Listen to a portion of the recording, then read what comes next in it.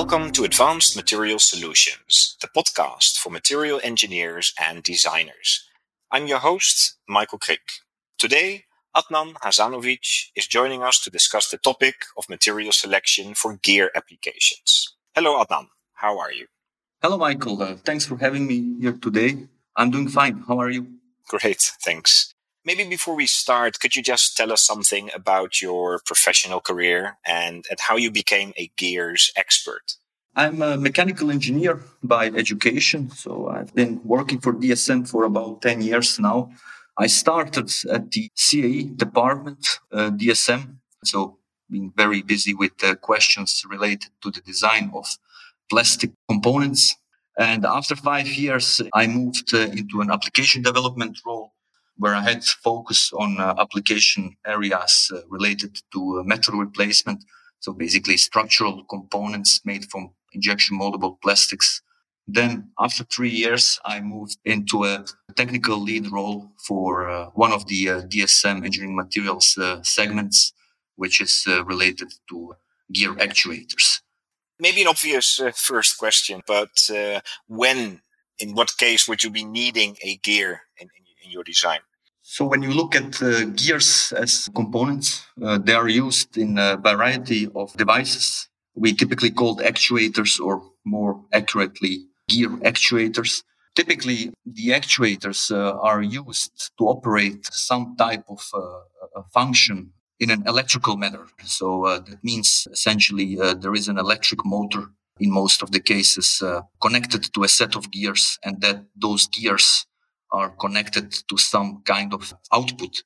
For example, it could be a valve of a component or of a system, or it could be also the seat of a vehicle, for example. So when you look at seats, the ones that are operated electrically via a button, they typically come with an actuator with a small electric motor connected to a set of gears, and one of those gears, or actually the output gear, connected to the seat itself, operating the seat, moving it either horizontally forward and backwards, or moving the angle of the seat, or the lumbar is called, or the height position. Typically, these small electric motors are relatively low torque machines, although relatively high speed. And due to the low torque, often they will not be able to operate a seat with a person sitting on it, simply because the seat is too heavy. So you will have there a set of gears making sure that the torque is increased, and at the same time, the same set of gears will be making sure that their output speed, basically the speed at which the seat is operated, is reduced to a level which is comfortable for the passenger, for the person sitting on the seat. Because if you would do this directly from the motor, that would give very high operation speeds. So basically, the gears have multiple functions generally. They increase torque, they reduce speed. In some applications, they also reverse direction, and so on. Now, are we only talking automotive here, or are there a lot of other areas? So in this particular example, gear actuators, as I just mentioned, this would apply roughly to all applications, also different industries. Indeed, automotive is one of the important industries for us. But this also seen, for example, in devices like household appliances or kitchen appliances. For example, a kitchen blender, which is operated by a small motor. It will have sometimes a set of gears there where the gears have a similar function, often increasing the torque which the mixer needs to operate something, either crush the ice if it's intended for that, or it will be used to reduce the speed. Typically, in this type of devices, the appliances, typically one is looking to increase the output torque. So for that, it will be often a set of gears. Yeah. And if you're talking about materials, are most gears made out of a type of plastic, or is it mainly metal that gears are made of? Both are very common. Gears as such are historically components made from metal. If you look at the plastics for the last maybe 30, 40 years, at the advent of engineering plastics, gears have come to be made more often from plastic materials. So it's common to have both. It depends basically to a large extent on what is the torque or the load that the gears need to transmit, or what is the power of the device that needs to be transmitted. Basically, the loads or the transmitted power governs to a large extent what is the eventual material used in gears. And within the plastic gear space, what type of plastics are we talking about here? So when you focus on plastics only, there will be different materials in there. If we look at the engineering plastics used in gears, often there will be, I think, two main families in there. In addition to polyamides will be the materials acetal, so the POM, which is a very much used material in gears. And within the polyamide family, there will be different materials that can be found in there. So ranging from materials like polyamide 6, polyamide 6,6, polyamide 4,6. There will be also semi-aromatic polyamides, the PPAs. So it is an area where a multitude of plastic materials is common. I guess it's quite difficult then to select the right material for your gear application. So how do you support customers who have that same question?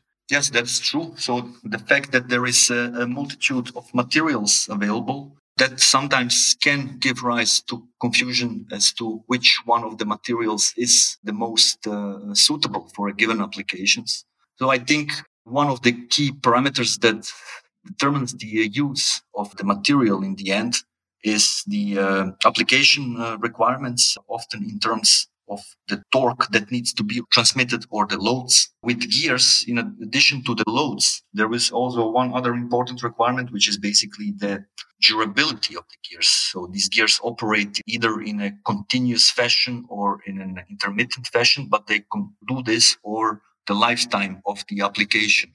And in automotive, this will be something in the order of 10 years, maybe 12 years, depending on the application, depending vehicle. So apart from these two important parameters, the loads and the durability or the lifetime of the application, temperature is also one of the important parameters, especially for plastics, because most of the plastics, they show certain dependency on the temperature in terms of behavior.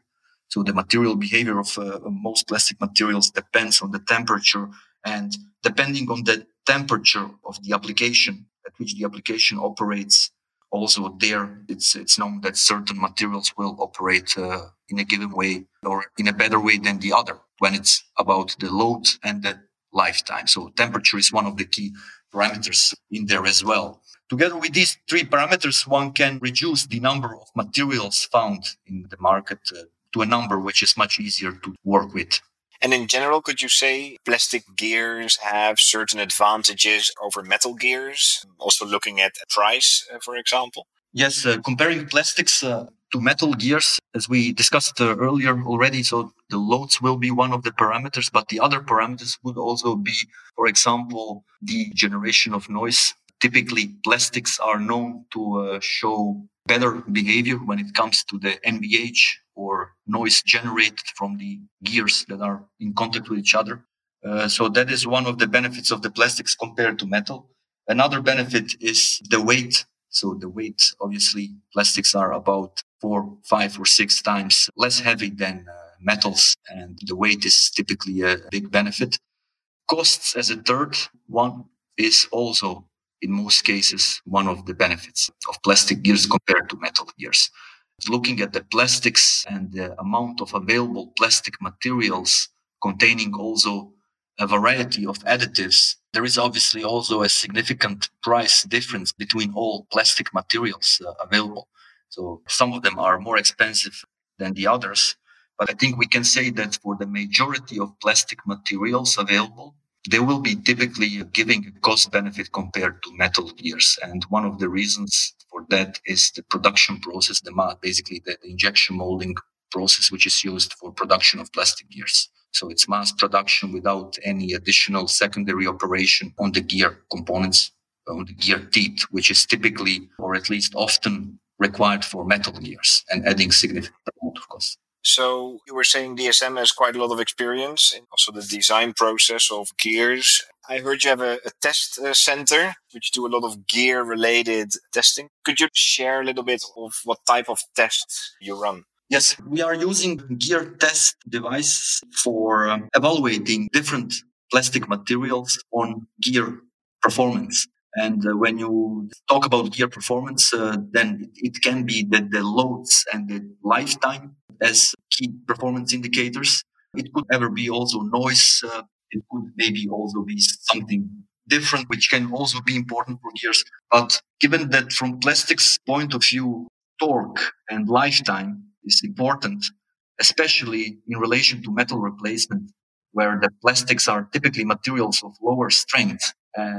We are using these application tests to better understand the durability performance and the load performance of different plastic materials.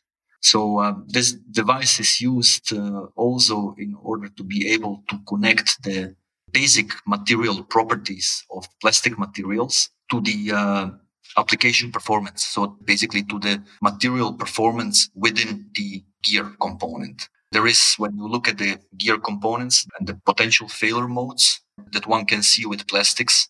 So this device is very convenient, very much helpful in building understanding as to how do different basic material properties of the plastic determine the performance of a gear, of the same material within a gear.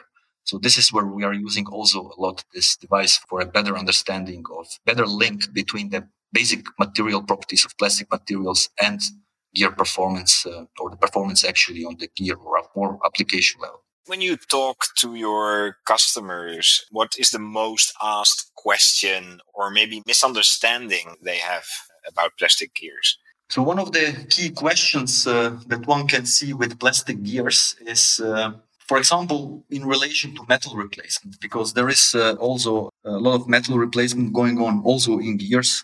And the typical question or concern that one can have is coming from metal gears to plastic gears is whether the performance of the plastic gears will be sufficient. So as mentioned earlier, things like the torque capability or the load capability or the durability, will that be sufficient with plastic materials, especially at elevated temperatures? So that is one of the topics that is often discussed, which materials are basically good candidates for a given application. In addition to that, one of the topics that is often also on the agenda and very relevant from a design point of view is the availability of material data for gears design. So with plastic materials, given the fact that plastics are a relatively new area for gears compared to metals, where the metals already exist for more than 100 years, the amount of material data or data which is required for design of plastic gears is limited compared to metals. And this is often a requirement for proper gear design. So we see this also very often with our customers. And here we are also very much trying to deliver basically, or to make available the material data necessary for gears design. And the gear tester that we talked about earlier is one of the key assets we have for this. So that means we are using that device for generating material data as well as building further understanding as to how do certain materials or different materials perform in gears. So maybe looking a little bit into the future, what area do you believe will be booming when it comes to plastic gears? When one looks at plastics for gear components and gear actuators, one thing I think is already clear. Due to the increasing electrification in the automotive, we can see clear developments in, for example, electrical systems replacing, for example, pneumatic systems or hydraulic systems. So one of the applications related to hydraulics is steering in automotive. So in the past, steering has been operated by hydraulics. And for the last few years, it has been done on a large scale electrically. So electrically means there is an electric motor and a set of gears connected to the steering function of the vehicle. So there is gears basically used for steering. Similar in the braking applications, where braking in the past has been operated mostly by vacuum. So pneumatically, also there we see clear developments where the electrification is very clearly ongoing. So that means these vacuum-based systems will be replaced more and more in the future with electrical systems. And these electrical systems are again powered by electric motors, and there can also be gears involved in there. So apart from automotive, I think interesting areas, although in the very early stages at the moment, could be the automation, so different applications within the automation industry. For example, robotic systems which are used in warehouses to move pallets around or similar. So I would say the electrification in the automotive and the automation in the general industries will be areas where gears and also plastic gears will find further use. Well, thank you, Adnan, for sharing your insights.